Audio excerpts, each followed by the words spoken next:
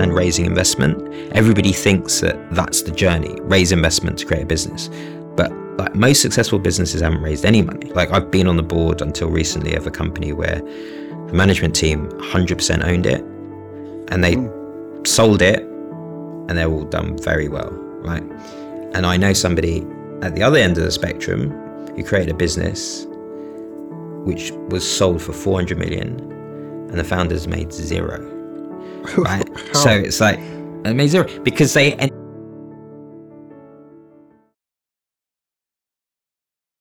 To kick things off, my first question I'd like to ask you is, so you're involved in a number of different things. Yeah. Why do you love what you do?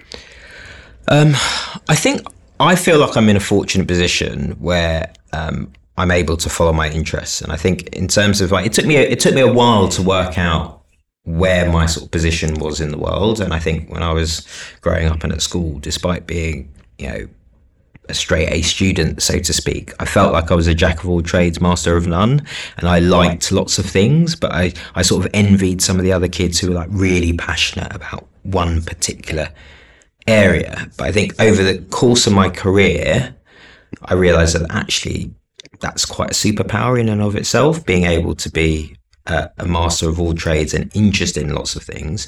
And I think I established over time that the real crux of what I really enjoyed was trying to solve problems, like getting into the nitty gritty of sort of like big problems and trying to unpick and figure out the systemic blockages in problems and sort of unblocking them and helping things flow better. And I think I'm sort of an enabler to that extent of like, going into areas, trying to figure out how it works and try and figure out how to join dots, get people working together, and just being utterly focused on the ultimate goal of trying to solve and improve the system. So that has been the bit that I think motivates me.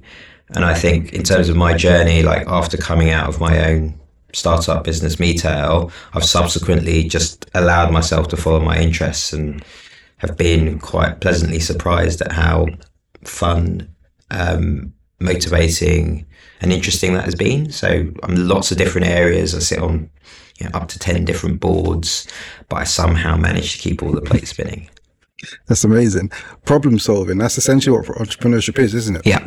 And you've co-founded Extend Ventures in 2019, was it co-founded? Yes, 2019, 2020 was when the report came out. So I would say in 2019, I sold my company and I was at a conference in Greece for WPP. It's an unconference. It's a really interesting structure where there's a framework for the conference which lasts over a few days, but there's no content. So all of the guests provide the content. So there's basically an empty grid of these are the sessions that are going to be run during the day.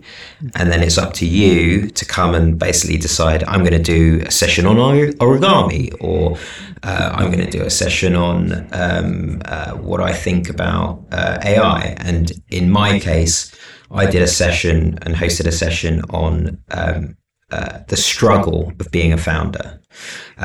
So that was a session to encourage other founders to join in. It was like a self-help group, if you like, sharing the worst experiences about it and the difficulties. Because I think often you are presenting an image of success as a founder and of progress. And it's a roller coaster ride with as many dips as there are highs. And it's incumbent on founders to share the difficulties of the dips with each other. So you understand and can feel that empathy and that it's something you all go through. And I think in that session, I met Erica Brodnock, who was explaining that she felt she'd got to a point where she needed to hire a white male CEO into her business because she couldn't raise any money. And that sort of like stuck with me, and we had a lot of conversations after that, and we met again in London, and it was like it shouldn't need to be that way, and somebody shouldn't need to feel like that. So it was a case of like, what was the problem here? Because she was clearly articulating that issue, but you'd talk to investors and they would always say, oh, we invest in the best people. So like, what's the disconnect? And Erica at that time felt, there's no way I'm going to raise money unless there are diverse funds to invest in diverse, underrepresented, overlooked founders. And so I spent a bit of time sort of like researching the space, and I'd been a founder who'd raised over £25 million for my company, but I'd raised no money from the venture funding industry in the UK. I got 80% of it from Asia.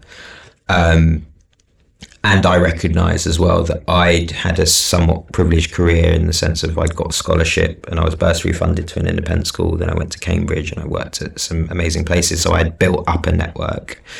But it shouldn't be the case that if you're a founder and you've got a great business that you shouldn't be able to access the same funding channels as anyone else. So I looked at all the sort of diverse funds that had been set up in the interim, the likes of Impact X, etc. But they were all struggling to raise their target amounts. So it was like, well, there's no point us trying to create a new fund and struggle to raise the money, because what we're hearing is that people are being told, come back and we'll think about your second fund once you've proved success. And so they were all caught in a catch-22. But there were the emergence of these new types of organisations that were trying to help Black and ethnic minority founders come through. But they were all emergent and it was all small scale. But there was a complete lack of data. Like nobody seemed to know how many Black founders there were out there, whether they'd raised money. And it felt like, well, okay, so if we were going to do something and try and generate systemic change here, the best thing we could do was generate the data and try and close the gap between the founder's experience and the funder's perception. So in the summer of 2020, in the middle of COVID, like Erica and I and a few other co-founders of this group and collective that we then named Extend Ventures, went out to go and get the data. So we looked at all venture funded businesses over the 10 years, 2009, 2019. And then given that my startup was focused very much on computer vision, machine learning, it felt like the idea of understanding ethnicity was actually a tractable problem, and you could use computer vision to try and solve 80% of it, and then you'd have a small enough number left to do the manual process of identification. And whilst ethnicity is a self-determined categorization, in a funding conversation, it's the perception of the person with the money and their bias that matters. So therefore perceived ethnicity was something that we could legitimately go after, and therefore determine we think this person is this ethnicity, etc., because that's what's going to be the likelihood of the beholder in a funding conversation. So we went out and did that, and we, as a voluntary group with no money, released our first report at the end of 2020, which very much proved that Erica's experience was actually reality, not the exception. So there'd been only one Black woman in 10 years who'd raised over £1 million. The statistics were startling. And I've always heard those stats quoted quite a lot. So like the 0.24% gone to Black founders from 2009 to 2019, so the 10 years. Yeah. Then 0.02 to Black women, which was what, one founder you said? One founder who raised over $1 million, and I think there was about 8 who'd raised something. Right, so the stats are startling. And then you and the team have released a new report, which only came out a couple of weeks ago, as of when we're recording this now. What's the landscape like now? Has it changed? What's the state of play for? So I would say that, so after we released that report, and as you say, the data was so stark, right? So, and actually that was good, because we were able just to push out the report with the numbers, and it could basically exist in a apolitical world, in the sense of like, you can't argue with the quantitative analysis. So there'd been loads of reports previous which were more like, this is somebody's experience versus somebody else's experience, so you could argue with that. Whereas it's like, this is raw numbers. So you venture fund keep saying that you invest in the best people, but the reality is that you've invested in zero. Like, let's clear the decks. So let's start from there. It's an amnesty. Let's all try and figure out how we can do things better. And I think it landed better than I'd hoped. Our goal was to basically generate a really credible report that people would cite and utilize going forward, and it achieved that. So there were a whole bunch of funds then who came after that point who were able to use that report to justify their means of existence. So like Black Seed Ventures, likes of Cornerstone VC. So it helped basically propel them into raising funds specifically targeting Black and other ethnicities. And then also at the same time, it sort of helped do the big push on bigger organizations to do better in terms of programs, and also to try and expand their funnel. So a whole bunch of initiatives were kicked off the back of it. We've also then, obviously, since 2020, had a bit of a downturn in the economy, and overall, there's been a sort of crash, if you like, in investment into startups over the last 2 years. So my worry then had been, the first thing to go in a downturn are all of the considered to be worthy projects. So I was really keen to see what the data showed and whether basically there was real proper systemic and structural impetus in maintaining the initiatives that had emerged to really sort of push greater equity in terms of groups. And I think I was to some extent pleasantly surprised. So I was expecting that we'd gone 2 steps forward and 1 step back. But actually, what the data seemed to suggest, it was like a very slow crawl upwards, right? But a sort of like stall in momentum, which with our report, hopefully we can then basically add impetus to then a acceleration of new initiatives. So the 0.02% number for Black female founders had moved up to 0.14%. I mean, we're still talking small numbers, right? We're still talking about going from 1 to 8. So 8 in 4 years after only 1 in 10 years. So that's a change. But what we need to see from here is that these people who've now raised money at the earlier stages are caught in the middle stages, get later stage funding, and come out the top as big successes. So you create a virtuous circle. And I think there was a show that there'd been like a burst in the early stage, but there was still a sort of slight dip in the mid stage. So that's Series A, B, C stage funding. So like by showing this data, there's an element of like, come on everybody, you need to maintain these programs, you need to maintain the effort, we need to amplify the successes of the people who have been raising money and spotlight them and spotlight how incredible these founders are, and that this isn't about altruism. This is about the fact that these people were just not getting their foot in the door or their seat at the table to get funding that they were very much due. When you talk about the momentum piece, it started to remind me of the Black Lives Matter movement, where you released a report and then there's an initial burst of momentum and then it levels off after a while. Yeah. And it was like with the Black Lives Matter movement when after George Floyd was murdered, there's an initial burst of momentum and from corporates and whatnot, and then public consciousness again, it levels out after a while. And then it sort of makes me think that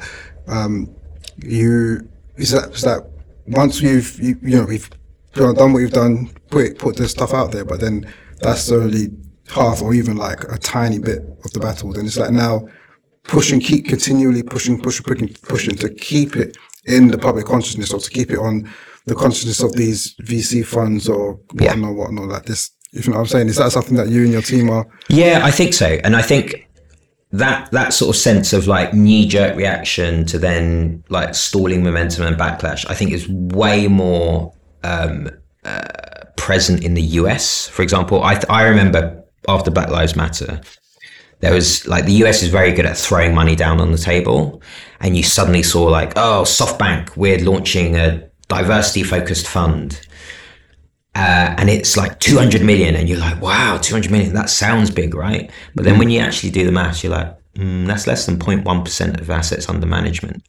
So actually, if what they do off the back of creating this fund is to funnel all black and ethnic founders into this fund instead of maintaining them within the main fund, then probably what you're going to see is that actually the proportion of funding going to black and ethnic founders goes down.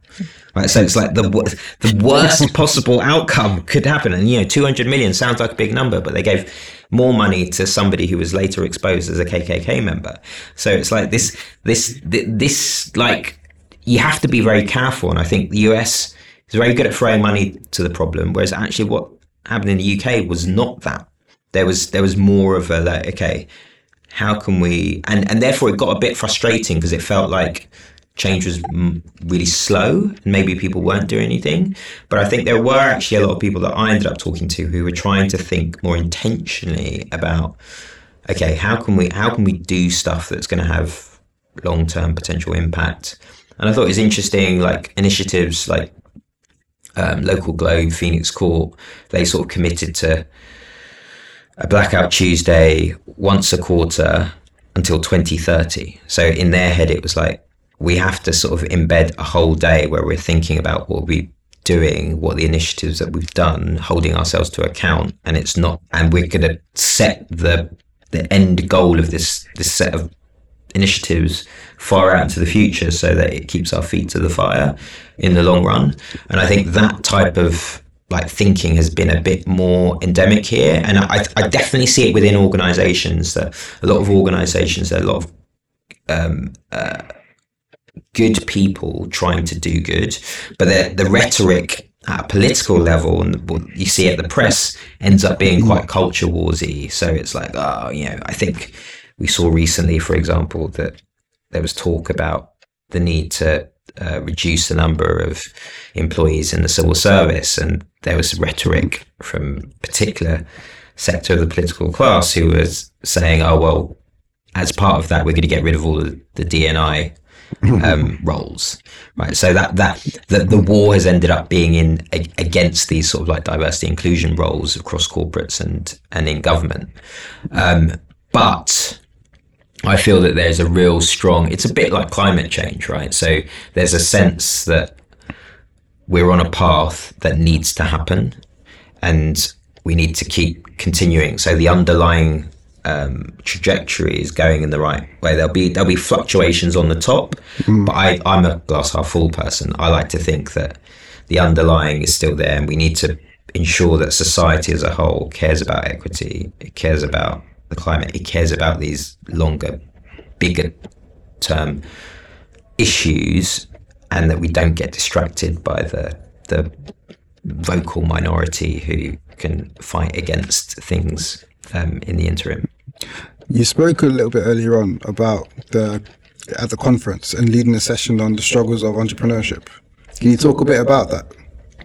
Yeah, so I'd say, I think when you're running a company, you are in it, and the struggle is always about raising money, trying to hire people, trying to get product market fit, and you're on the treadmill running the whole time. And as the founder, you're like the chief optimism officer. You need to keep everyone up. You need to present a like strong, happy face and an optimistic face. And that this sort of clarity of thought that you're going to the promised land, and under no circumstances you're not going to achieve that. But deep within you, you're also dealing with the knockbacks, and it's only you that are dealing with the knockbacks. And I had a friend who said, "Oh yeah, your role is to eat," as she put it, pardon my French, eat the shit and absorb the shit and make sure that you protect your team and other people from the bad stuff that's happening. It's you've got to absorb it, and that becomes like really quite difficult. And it's even not the same if you're senior management in a company. It's not the same as being the founder. The founder, you've got the full burden of basically making sure that you don't run out of money, that your employees are paid on time, and that you are going to get there. And you have complete doubt all the way through of like, are you really the one who can do this job? Are you just an imposter in this position? Is the mission really achievable at all? Can you really raise the money? Are you going to run out of cash? So you've always got these like doubt conversations going, and you end up putting the company first above all else, above your health, above your family, above your existing relationships, and it can become really detrimental to you. And I know that certainly from my perspective, I went through like really difficult moments. I ended up having central serous retinopathy, which basically means I lost a part of my focal vision in my left eye, which was a consequence of retinal fluid leakage because of too much cortisol based on too much adrenaline. I wasn't someone who was very good at having, my lunchtime in a certain order. If I had too many meetings to do, I would just like skip lunch, carry on through the day, maybe chuck a few Haribo in my mouth to keep the energy high going. And that sense of like putting yourself last just eventually takes its toll on you. And I think I'm a wartime CEO and I enjoy it, but I effectively got addicted to adrenaline, and basically you're just flooding your body with toxins 24/7 and staying in a fight and flight mode, which is not what you're set up to do. So invariably all founders go through like intense burnout, intense like physical manifestations of stress, coming out of, I've got my focal vision back now, but coming out of them running Metail for 11 years, I was in denial at the end. I was probably taking 30 ibuprofen a month to get through the month. And then a year after being out, I was intending to go back in to start something new, but I got struck with terrible headaches. I couldn't get out of bed for 10 days. The only thing that worked were beta blockers, and they massively reduced my energy levels to about 70%, which is lower than you can push the boulder up the hill. And so the body keeps the score.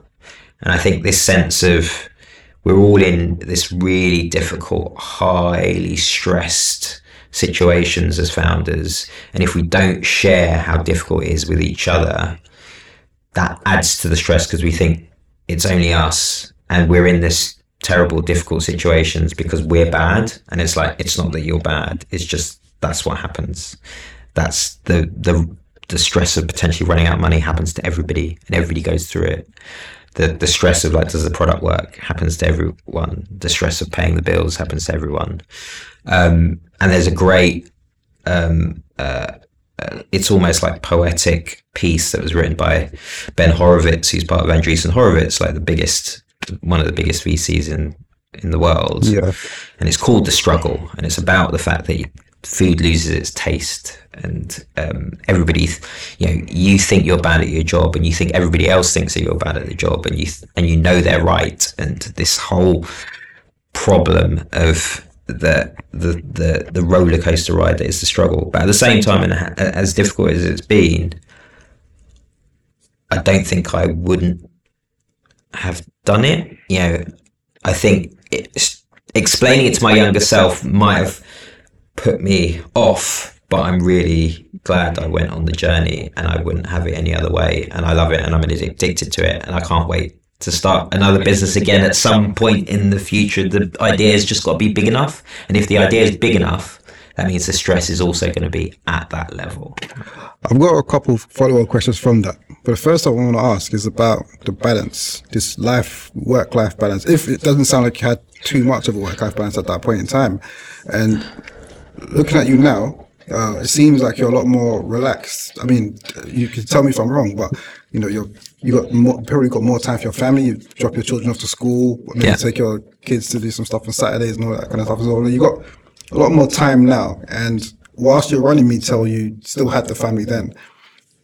And I mean, how did you have a balance? Were you able to strike any sort of a balance when you're running your business full time, or? I think I think I once listened to a guy, and he said that balance isn't a real thing.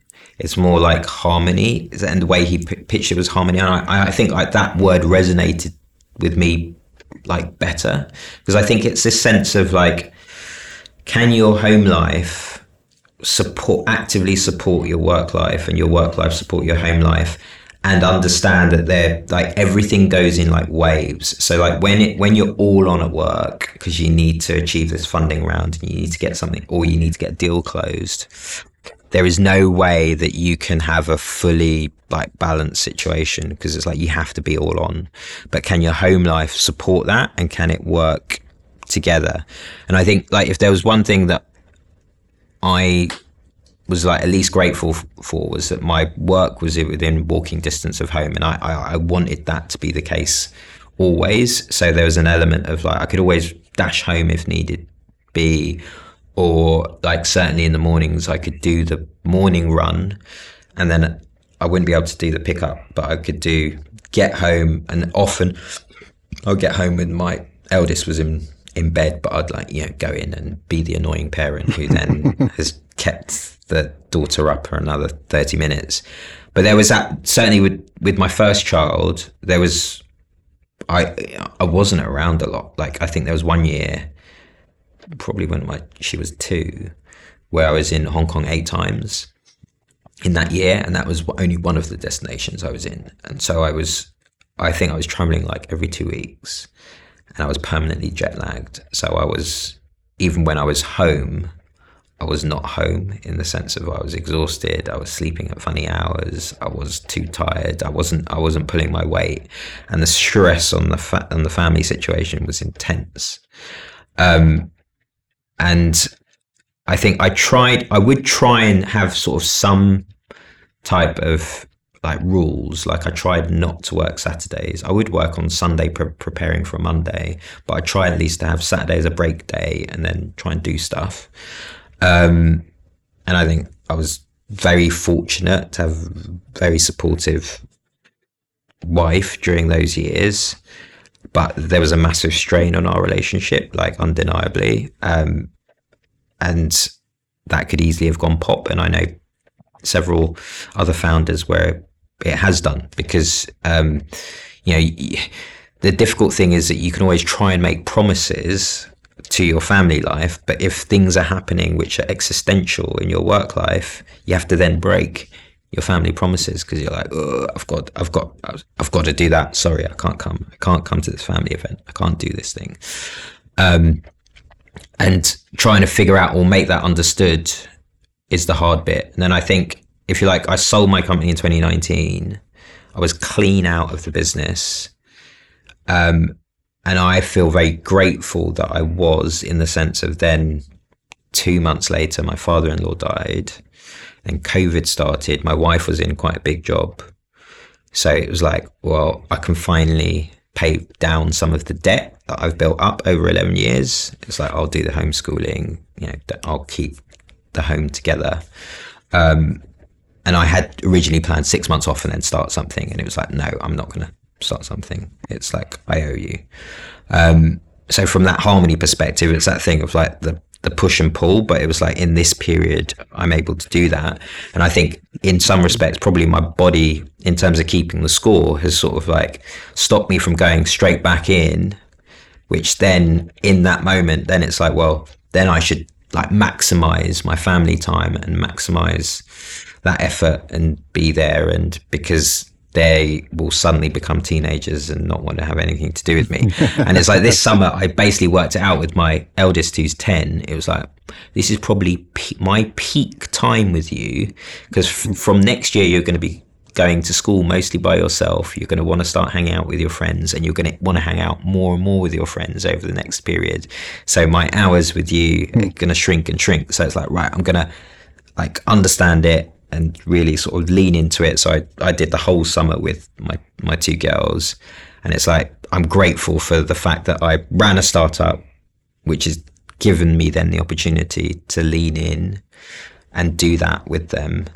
And now as I'm not running a startup, I'm doing lots of different things. I can fit the lots of different things around my family so that they work around my family now.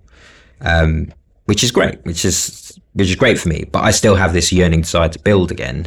And then it's like, when will I build again? Will I wait maybe until my youngest is in secondary school? And then because they'll be moving away from us, I'll then capture more and more of my evening time and won't have to be thinking about childcare and so on and so forth. So, you mentioned with regards to building again, so you said that you likely you're going to go back into building something, but the idea has to be big enough. Yeah.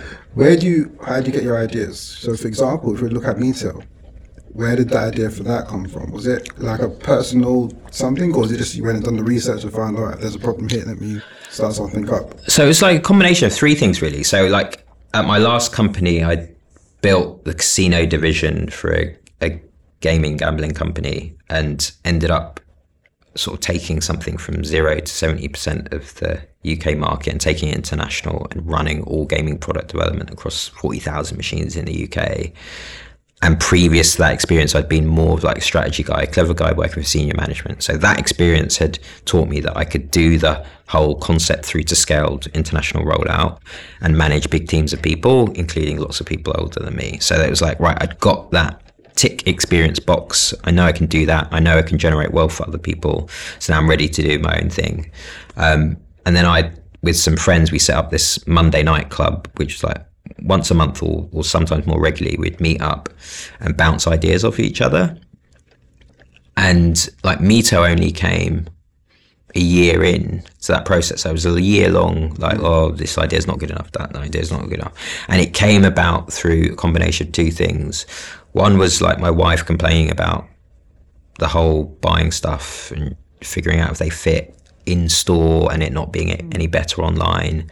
And I'd nearly joined a company called Boo.com in 99 that had raised 130 million plus, I think, and had spent it all in 18 months. And in fact, my CEO at the time was the head of business development at Boo.com. And, you know, there's a great book called Boohoo, which is about that time. So that was the internet, and it was like the poster child of ideas being too early. They'd tried everything, but it's way too early. The internet wasn't really ready. And then, so that was a big idea. That's one of those like toothbrush test ideas. So I don't know if you like Larry Page, Sergey Brin, with Google, like they're only interested in ideas that you basically think about or do twice a day, because then they're big enough. So it was like what I wanted to work on, that type of an idea. And then the other side to that, in terms of then making me think this was something to go after, was I was in the process of trying to create the world's first live blackjack and baccarat game. So I wanted to use cameras to recognize cards as they're being dealt live in a casino and then build a gaming engine off the back of it. And I was in Hong Kong, I'd been to Macau, and I'd seen baccarat being played. I was like, oh, this would work so well for that game. And then I just was Googling leading expert computer vision in my hotel room, and the number one hit, so I didn't get very far, just one Google hit, was a professor at Cambridge University. And I'd gone to Cambridge, and it had his telephone number, and I just picked up the hotel phone. I hadn't even checked what time of day it was back in UK, and I've never called from a hotel phone before, and I just dialed straight up, and I got hold of him first time. And I said, oh, and this guy was Professor Roberto Cipolla, and I said, look, I want to build this gaming engine using, you know, cameras. How easy do you think it would be? And he said, yeah, no problem, come visit me. So then on my return back to the UK, I went to visit him. He showed me a lot of his research work, including going from photos of antique Ormley statues to accurate representations of those statues. And I thought that was interesting. And then I commissioned one of his ex-PhD students to work and build a proof of concept of the blackjack game. And the efficacy of it like really opened my eyes to computer vision basically being this new cutting edge technology that could achieve a lot of things. And I thought that trying to solve the online clothing fit problem through computer vision was going to be the big jump to solve that in the way that Boo.com were way too early and other people had tried over the previous decade. So I felt this was going to be it, because I certainly also felt that with the big toothbrush test problems, if you were going to compete as a UK company versus a US company, you needed to have cutting edge IP, because the US company would always raise 10 times more than you. And I thought computer vision was it. In Cambridge, we had the number one R&D research centre, and if I could convince this ex-PhD student Duncan to come join me, this was going to be worth going after. So that's how that idea came about. And at the end of 2007, I also thought now was the right time because my company was about to be bought. So my bosses were going to become wealthy. Two of them had committed to supporting me and potentially investing me, and I was going to make some options. But they were going to be bought by Icelandic banks, and this is 2007. So as we then know, the financial crisis then, poof, and like the Icelandic banks collapsed, and the day before the deal was going to close, it completely collapsed. But I thought the idea was big enough, and I was crazy enough to quit my job anyway, without any prospect of funding, and quite a big mortgage at the time, and just go for it. So January 1st, I sort of like started writing my business plan in my bedroom. And you quit before you wrote the business plan? Yeah, I quit. I was like, right, I'm ready to go. I'm out. The one smart thing I'd done was I got commitment to carry on doing some consulting for my old company for 5 months. And then I worked out, because I had a big mortgage at the time, I got a lodger in. And then 6 months later, my now wife moved in. Because the world was collapsing, interest rates started collapsing. So my mortgage, thankfully, and I was in a remortgage position, thankfully started to drive down considerably. And then I worked out how to survive on 600 quid a month, cycling everywhere, baked beans and whatnot. And I got lots of favors. So, and then I did get somebody interested in investing, but they wanted horrible terms. But the fact that they were interested in investing, having done the business plan and put together a deck, I knew that I was onto something and that I would be able to make something happen. Wow. Business, I feel like there's a lot of people that have a lot of very great, like really, really good ideas, and you probably know personally, I've heard of a lot of people with really, really good ideas, but their businesses haven't taken off. Yeah.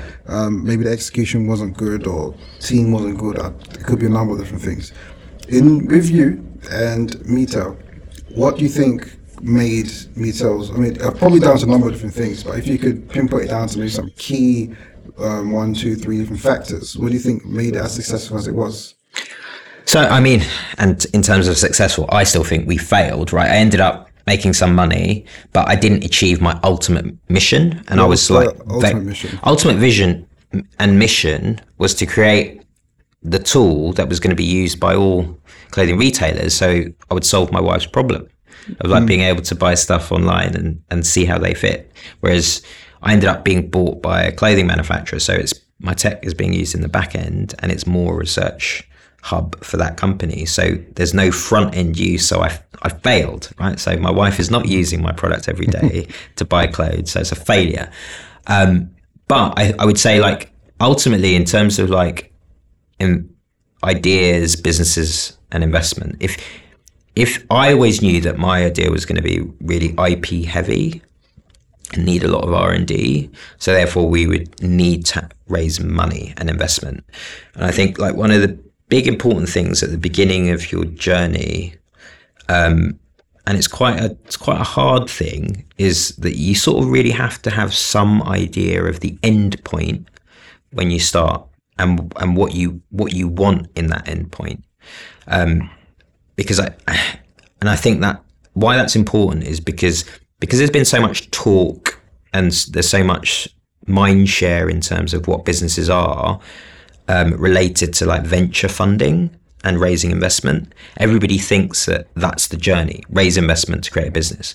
But like most successful businesses haven't raised any money, right? They've got a great idea, they're sales funded, and therefore these people end up owning the business 100%. Like I've been on the board until recently of a company where the management team 100% owned it, and they sold it, and they're all done very well, right?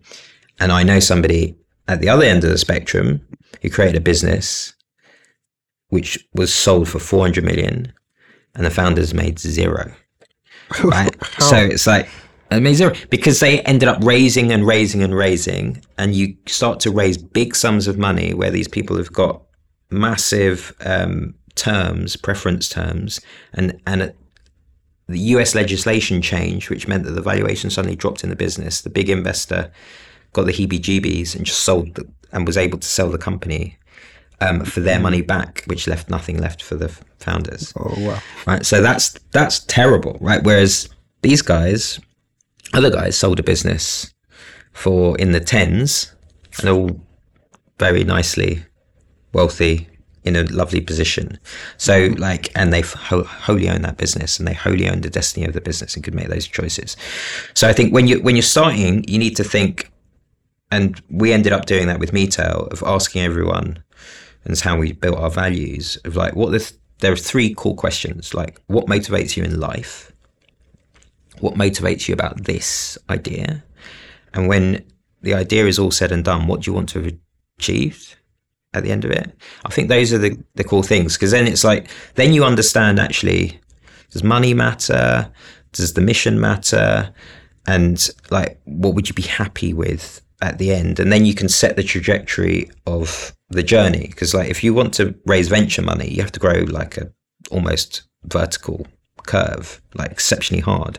And for most businesses, growing like that will destroy them, when they could have been a very successful lifestyle business with better harmony with family, like and less stress, and churn a huge amount of cash back to the founders and grow at this curve, right? So there's a difference. Like, what do you want to do? And then fundamentally, if it's a business where you're raising money, there are three core things that people are looking for. They're looking for the quality of the team. Like, why are you uniquely positioned to solve this problem? And invariably that should be an indication of like, you have worked in the space for a long time, you understand it inside out, you have through that understood a key insight into where there's a gap to go for, or you have particular relationships, commercial relationships that you can call on to basically get your first customers and pull them in. Or you have particular skills, like from a computer vision standpoint, in terms of generating the IP. So there needs to be something which is like, from an investor perspective, de-risks it and increases your chance of success. Then ultimately, a growing market.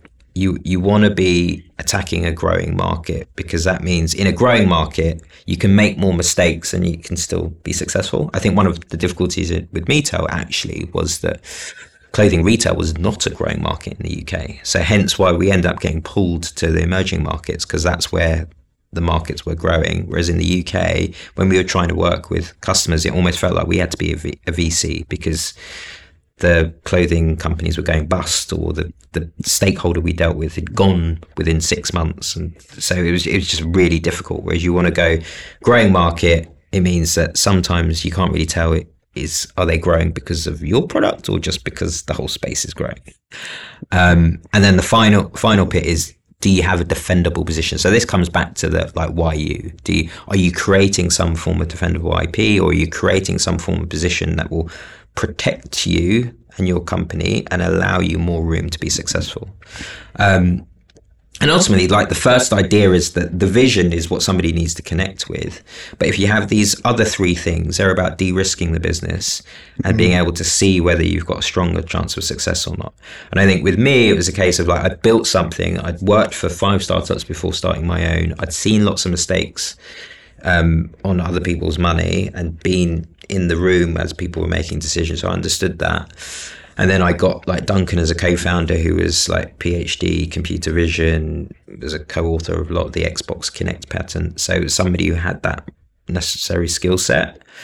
And then I felt like, you know, the growth of online was that growing market, and we would be growing this core IP that would lock in the value to the company. So we were building like tangible assets within the organization.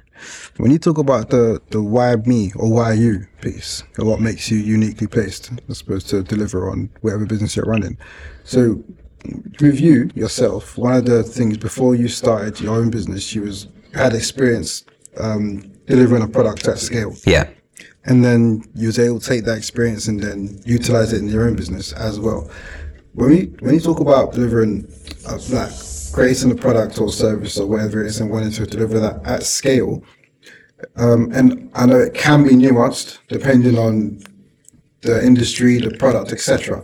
But is there anything that how basically how does a founder do something like that? And I think it's really hard. And I think if I go even further back from that, I would say that I'm someone who has that like never say die attitude and resilience. And I'm if I'm doing something, I'm going to do it. And I would say a lot of my early investors, they were like, we're investing in you because, well, we think this is a high risk space that you're in, but we know that you will do everything within your power to try and make it a success. So if it isn't a success, wouldn't have been your fault. The market could have moved, or the market might not be ready for it. And I think like that sort of building that reputation over time was something that I'd built through just like through school, through university. It was like this never say die attitude. And both my parents were immigrants to this country, and I didn't have a network. And I always felt that network was like a dirty word, but I built a network through working at lots of different places of people who respected me and what I'd done. And like I built like my own network, my own personal network. And certainly in terms of reputation, like Inspired, that reputation was built on like threading the eye of the needle. So like when I joined that company, the project I joined to do was like do a consultancy project for Gala Group, which was to get them on board with this concept of open broadband network transformation of their entire business. And there was a consultant leading that project, and within a few weeks he left. So then I was running the project, and I built and wrote within a couple of months a 100-page Bible for that company on how to transform their business. It was like mega consultancy delivery. And then the company said, right, and they bought it, and then they said, right, you're now going to make it happen. And I was like, okay. So that was like, okay, I've been the strategy guy in the room. I've now been told to go out of the room, and deliver something to earn my right back into the room. And it started with this casino project and casino product. And we did loads of testing. We put it into the casino, and then it was like, and we had to hit milestones. We had to hit like 99% uptime. We had to hit all these success criteria for the project to then succeed. And it was a £2 million project that they were then signed off on. And that would have made everyone their bonus. So it was like in the whole company, right? So this had to succeed. And within like a few days, it was clear that there were loads of bugs and problems with the product. And it was like, crap, what are we going to do? And over the course of the next 2 weeks, I did 100-hour weeks. I was in the casino every hour it was open, go home, sleep for 2 hours, then get to work, figuring out how to basically solve the bugs in the system. There was one night, I think one of the core bugs was that there was a memory leak in the server for this server-based game, which meant that at a certain point that you could bet on an event that already happened because it would slow down, it would degrade and slow down. So I remember I was watching in a casino the performance of every spin from midnight, and then at 4 a.m. finally it was like, right, it's degrading. A packed casino, 700 people, then going around saying stop and getting all the dealers to stop, go down to the server room, reboot the server, continue, so that we could make sure that we hit our uptime. And I got my team we were on rotation like every hour in the casino, and then trying to figure out how to solve these problems in the background, which we managed to do. But I nearly lost it one weekend because it was like we didn't have the developers working the weekend. I was like, they need to work the weekend. We are in so much difficulty here. And we got through it, like out the other side, and our machines ended up taking twice as much money as every other machine in the casino. That casino ended up making their bonus for the year, and they became our best advocates. But I went through a period where, like, because the casinos knew that I could fix problems and solve problems, they would call me any hour, like 3 in the morning, 4 in the morning, 5 in the morning, 6 in the morning. And I would wake up in the middle of the night to clear down emails so that I didn't wake up with 80 emails. And it was like a really like difficult period. And then when it got to like my first holiday, I was like, I'm going to the jungle of Borneo. because I know that I won't be able to be contacted. So I went trek, and I hate beasties, and Borneo's got the biggest beasties of every kind in the world. So I went trekking for 11 days through the jungle in Borneo just so that I couldn't be contacted by work, to try and de-stress. And there was one point in that 11 days where it was a 3-hour trek up to above the canopy, where I could send a text message to say I'm okay. But ended up getting out of that, and then taking that broken product from nothing to then 70% of the UK, boom, done. And that was just through sheer persistence and resilience and brute force will to make that happen. And it's that you need for startups, because it's that thing of like, there are so many hurdles and obstacles that get thrown at you, and it's like the adaptability of figuring out ways to try and solve them and pull rabbits out of hats. And I think I was pulling rabbits out of hats for 11 years, and then I was like, I've got no more rabbits to pull. So you feel like that's the most important trait for a founder, that persistence? I think so. And you need to basically persistence, but also trying to understand how to work smarter and not harder. I think often actually a problem I do see with a lot of first-time founders is that they think that they have to solve every problem themselves. And actually, like, that's where my time building up a network of people at loads of other different companies and that resourcefulness was super helpful for me, because it was like in any scrape, I sort of had, maybe I can ask this person, like figure out a way to short circuit trying to find a solution. And it's not about trying to reinvent the wheel yourself, because if you try and reinvent every wheel yourself, you go too slowly actually. And you need to work out, how do you involve people in your problems, and how can you be vulnerable to enable that to happen. I think a lot of first-time founders are a bit worried of like, I can't show weakness. If I can't do it myself, that's weakness. It's like, no, it's not weakness. Because second-time founders, the great thing about them, when you talk to them, they're like, they don't focus on how great they are. They focus on, here are the 3 problems and reasons why you shouldn't invest in me. I'm trying to figure out how to solve them. And like, that's where I want help, right? So they're only focusing on, these are the 3 core problems. If we solve them, poof, we're away, but we might not be able to solve them. In your life, in your career, in your entrepreneurial life, you sound like you've worked very hard. That's an understatement. Well, sleeping a couple hours a night, up until 4 a.m. waiting to see when anything degrades, and then, entrepreneurial endeavor, just really putting in a shift for years on years on years. And you said that you want to do it again. Why is that? Well, I think there's nothing better than trying to solve a big problem with an amazing group of people. And I think I get my energy from people and like solving things. That's where I get my energy. And I think I'm 1-0, like I'm all on or I'm completely off. So in my downtime, it'd be like, I'm in front of the sofa watching, like I love film and TV. I'll be watching something and I'm just like completely deflated. I don't have a middle bit. I don't have like hobbies of drawing or, I even find reading quite difficult, like certainly when I was working, because of that like intense need and addiction to stimuli and trying to solve something. I'm a wartime CEO. I think I'm like, throw things at me, that's like great. It's like peacetime, I'm bored. And I think I'm inherently bored and lazy actually. And I think through being quite a bored and lazy person, I'm always looking for the fastest route to solve a problem, which I think is a useful thing, because then it's like, well, this thing takes too long. How do I solve it? That's what creates that sort of desire to innovate and find different ways of trying to solve things. And I think, we only get one life.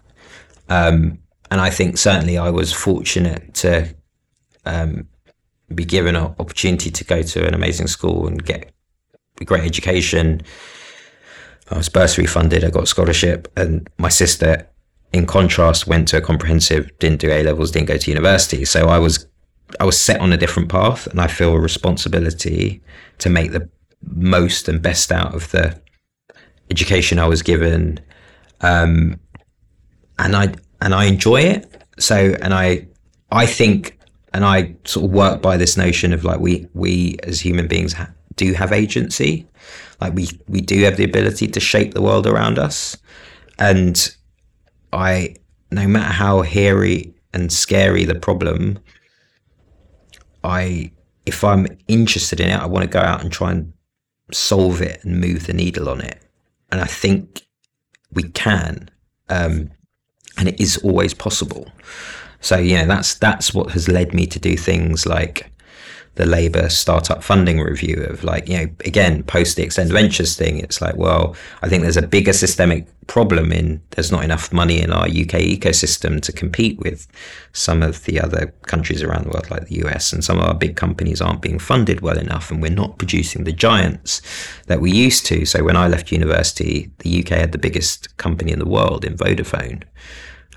We're far off that now. So it's like, how's the system focused today, and how can we improve that? And I ended up pushing, and I was a key advocate on pension reform, and that's what I've been able to do and make that a central plank of Labour Party's policy going into the next election. So hopefully I can have some impact on a systemic change that can basically help founders coming behind me. And also, like, if you have pension reform, we all put money into pensions, so de facto where that then money trickles down needs to be as diverse as the money going into those pensions. So that should lead to a more equitable funding ecosystem thereafter. That's amazing. I feel like I've learned a hell of a lot from you today, Tom. Before we wrap up, have you got any final words or any final thoughts you'd like to share? I would just say, in terms of my career, I think the big thing for me has been having started with no network. Like, networking is hugely important, and I think getting a way of doing that and getting into some sort of flow and a way that works for you, I think is something to really focus on. Like, the rule that I have for networking is that once I've had 2 interesting conversations, I can leave. So I've set myself the bar to leave a situation, because it's not fun sort of sometimes, going into a room full of people you don't know. It's quite intimidating, and those 2 conversations can be with bar staff. They've just got to be interesting. They've just got to be where you get eye contact and you connect with somebody and you go one step beyond small talk. Because I think if you have an interesting conversation, you remember them and they will remember you.